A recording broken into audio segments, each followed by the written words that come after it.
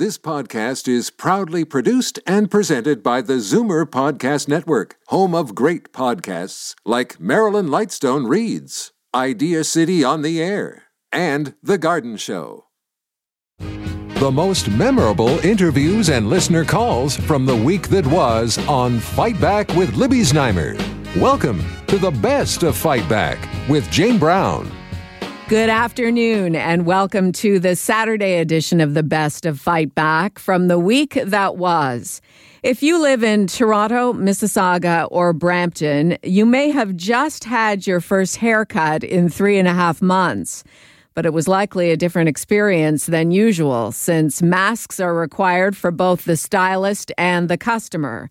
Our Monday Zoomer squad was the first to react to news that the City of Toronto and the region of Peel would be entering Stage 2 of the COVID-19 Economic Recovery Plan this past Wednesday. This stage of reopening came 6 days after visits were first allowed in long-term care and retirement homes, which had been locked down since the beginning of March. Joining Libby Znaimer to discuss, as they do every Monday, David Cravit, VP at Zoomer Media, Marissa Lennox, Chief Policy Officer at CARP, and Peter Muggeridge, Senior Editor at Zoomer Magazine.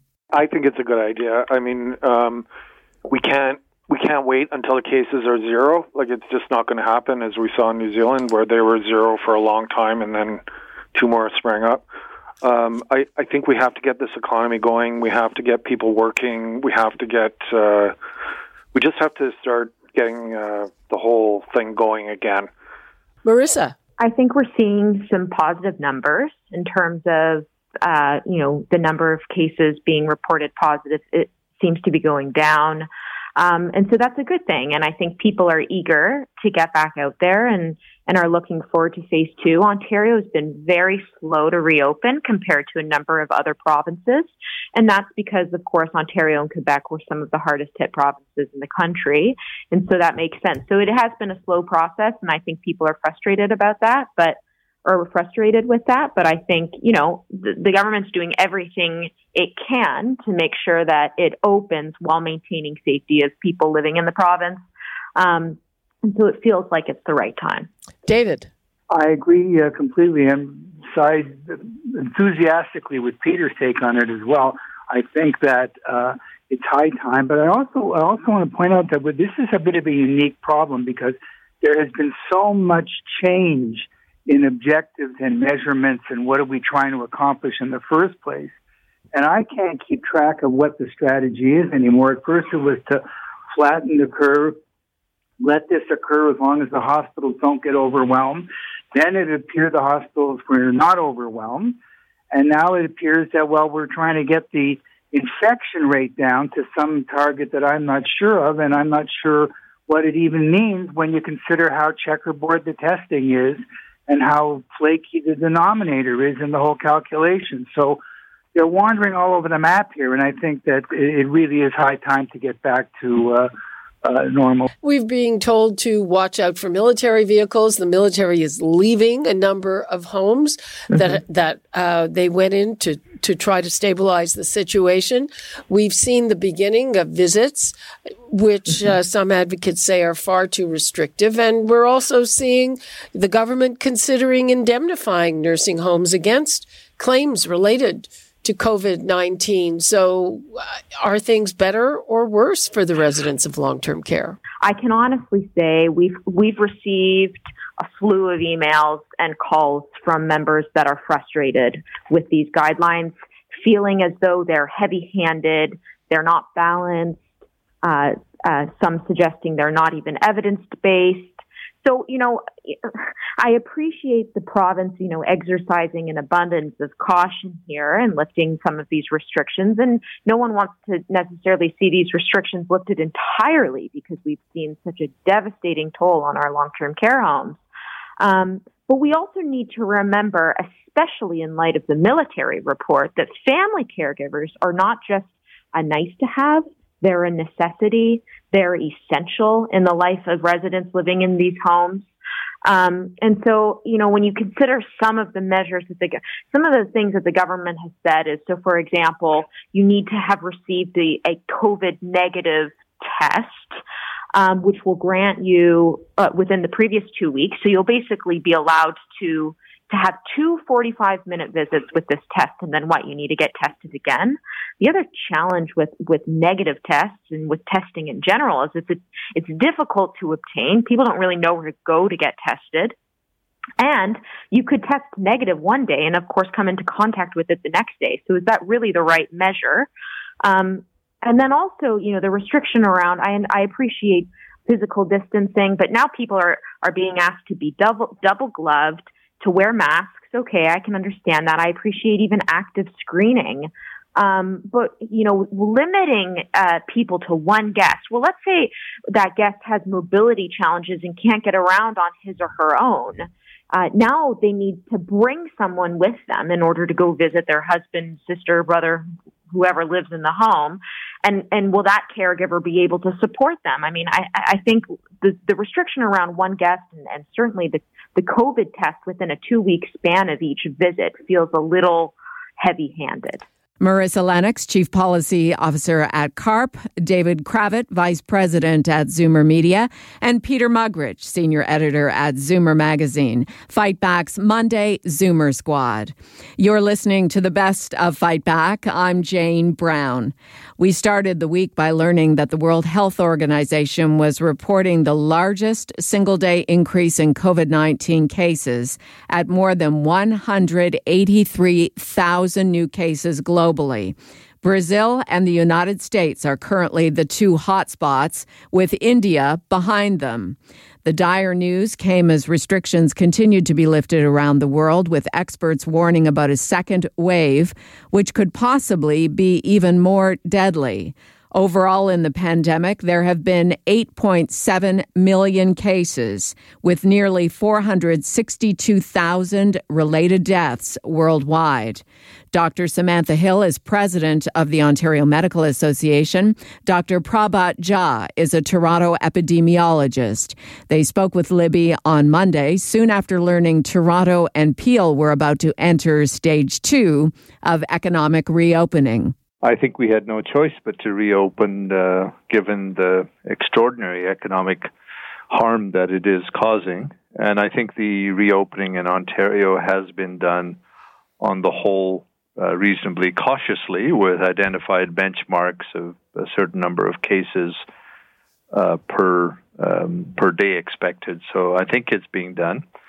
What's interesting, Libby, is if you look at the global scenario, what we've got is the number of cases continues to expand, and in part that reflects the expanded testing. So Ontario took a long time to get its testing story or testing strategies right, but now it's more than 20,000 each day, or more than 20,000 tested, which is exactly where we wanted to be. And yet the percentage of those testing positive, even as the numbers get tested, generally is continuing to decline. So that's all good news.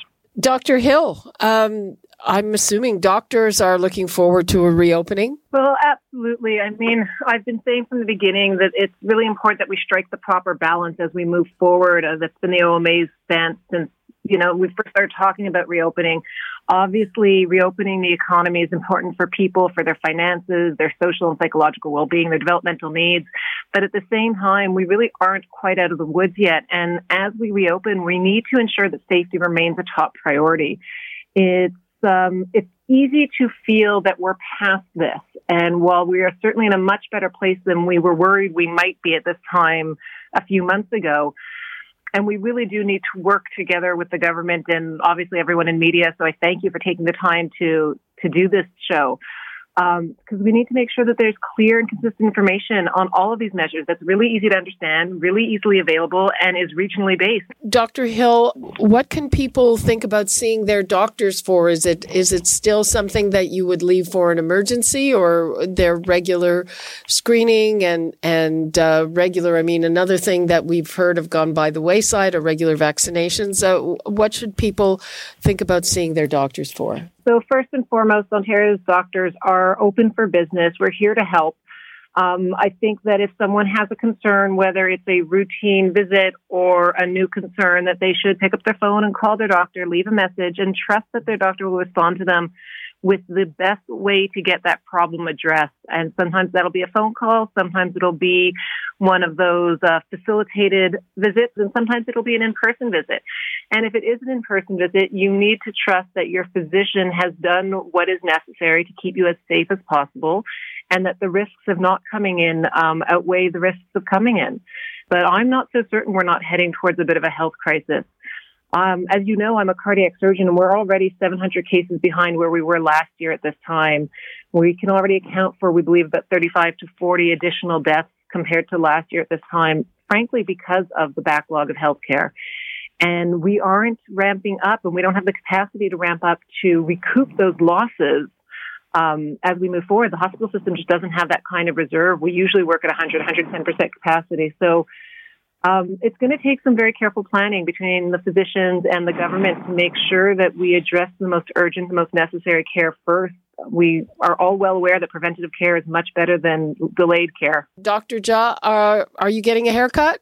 My daughter cut my hair in the backyard, but I will get a haircut. I mean, she did a good job, but I could get one. But I will get a haircut. Again, you think, how does an epidemiologist look about this? I think what we try to do is to say who's at low risk. So I think everyone who's been at home for 2 weeks, if you can build a circle of friends by asking that, are you safe? Are you not traveled? The usual questions, not traveled anywhere, had any symptoms? And are you likely not to go in to work to a nursing home or a hospital, or you're looking after seniors? So if I ask my barber, you've been at home for 2 weeks, yes, and you're going to wear a mask, absolutely no concerns about getting a haircut. Toronto epidemiologist Dr. Prabhat Jha and Dr. Samantha Hill, president of the Ontario Medical Association, in conversation with Libby Znaimer this past Monday. You're listening to the best of Fight Back. I'm Jane Brown. The federal Conservative leadership campaign is being overshadowed by a spat between the camps of the two frontrunners, with Aaron O'Toole's people accusing a Peter MacKay staffer of stealing confidential campaign information and filing formal complaints with the RCMP, OPP, and Toronto Police Service. The MacKay campaign is totally dismissing the claim, calling it a desperate last-ditch strategy. Our strategy panel of Karen Stintz, Charles Bird, and John Capobianco joined Libby Znaimer to discuss.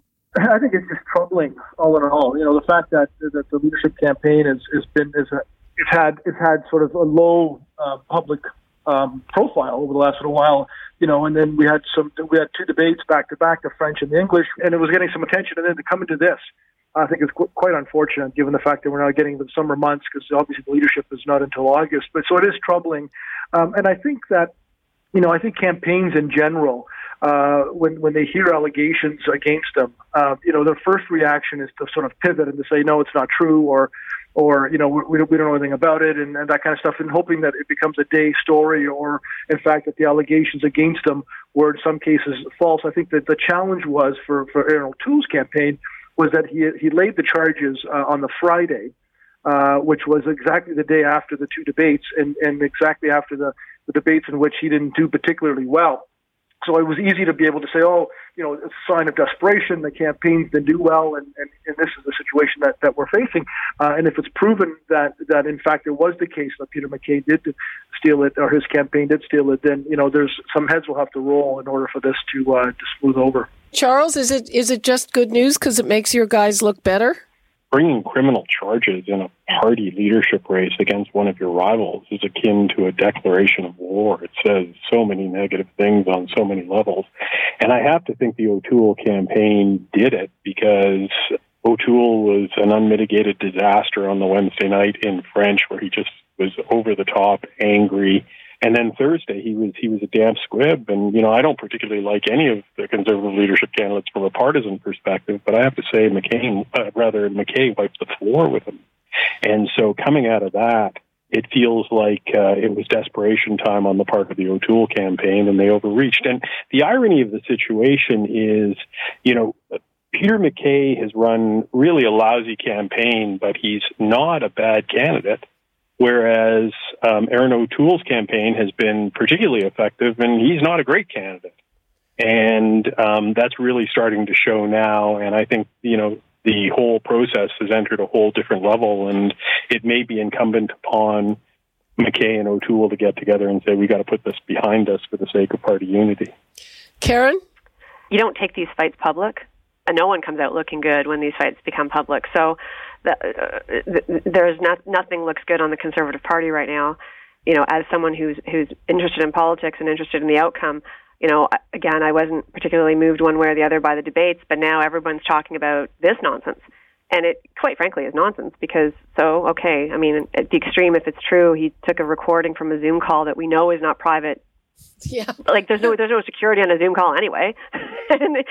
What did he confess to? That he wants the votes from the SOCONs, social conservatives. Well, so if you want them, why is that an issue? And so none of it, quite frankly, makes sense to me. The old days, you'd send somebody over to a rival's campaign as a spy and hope that they would somehow, infiltrate the campaign and then come back with campaign secrets. But now, of course, in the day of COVID and everything has to be done virtually, it's just shocking that they would do certain things on Zoom and not over conference calls and all that sort of thing. But, I just hope that the two campaigns do come up to a resolution on this and that they find out what's happening and they move on and that they dispense of any potential charges being laid. And the last thing you want is a new leader to come in with this hanging over them, especially because, as we saw in the polls, the PCs have now dipped a bit below the Liberals. So you want to be able to have the leader come in and actually command some loyalty of the party and move forward and try to reverse those numbers. John Capobianco, Senior Vice President and Senior Partner, Fleischman Hillard High Road, Karen Stintz, CEO of Variety Village, and Charles Bird, Managing Principal of Earnscliffe Strategy Group in Toronto. Fight Back's Tuesday Strategy Panel. This is the best of Fight Back on Zoomer Radio. I'm Jane Brown. Have you received a rebate from your auto insurance company during the COVID-19 crisis? It seems most Ontario drivers have not gotten any cash back during a time when there are fewer vehicles on the roads and more people are driving less while staying home. Ontario Finance Minister Rod Phillips says he will name and shame car insurance companies which are not offering discounts for drivers during the pandemic. He's already mentioned Desjardins Insurance as the company he's heard over and over not providing any kind of support for drivers. On Tuesday, Libby was joined by Anne-Marie Thomas, insurance expert at insurancehotline.com, and Tom Rakocevic, Ontario NDP auto insurance critic. The government has the mandate to be able to require rebates of a set amount. At the beginning of this pandemic, I called for, and I joined my NDP, MPP colleagues in calling for a 50% reduction over 3 months during the social distancing times on our auto insurance premiums. I've done the research.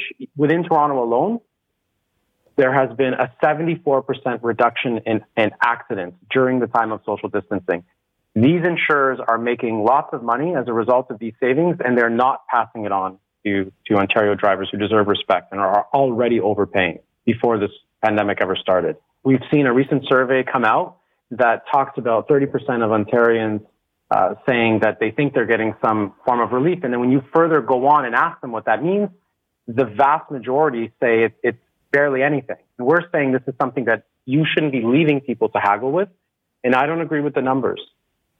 Okay. FSRA is not reporting everything on what's going on. They haven't even released their quarterly yet.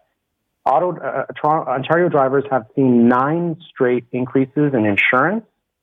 And what's happening is we're waiting to see if it's going to be a 10th straight, and FSRA is not even coming out with the numbers, yet they've allowed insurers to do what they want.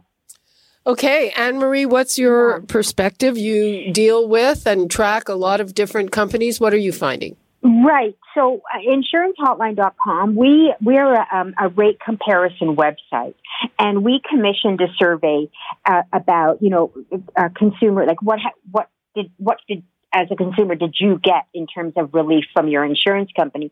And the interesting part to me was that many of the respondents weren't even aware that they were either eligible or would be getting a rebate. Only 25% said they were offered some sort of relief from their auto insurer, where 64% said they weren't.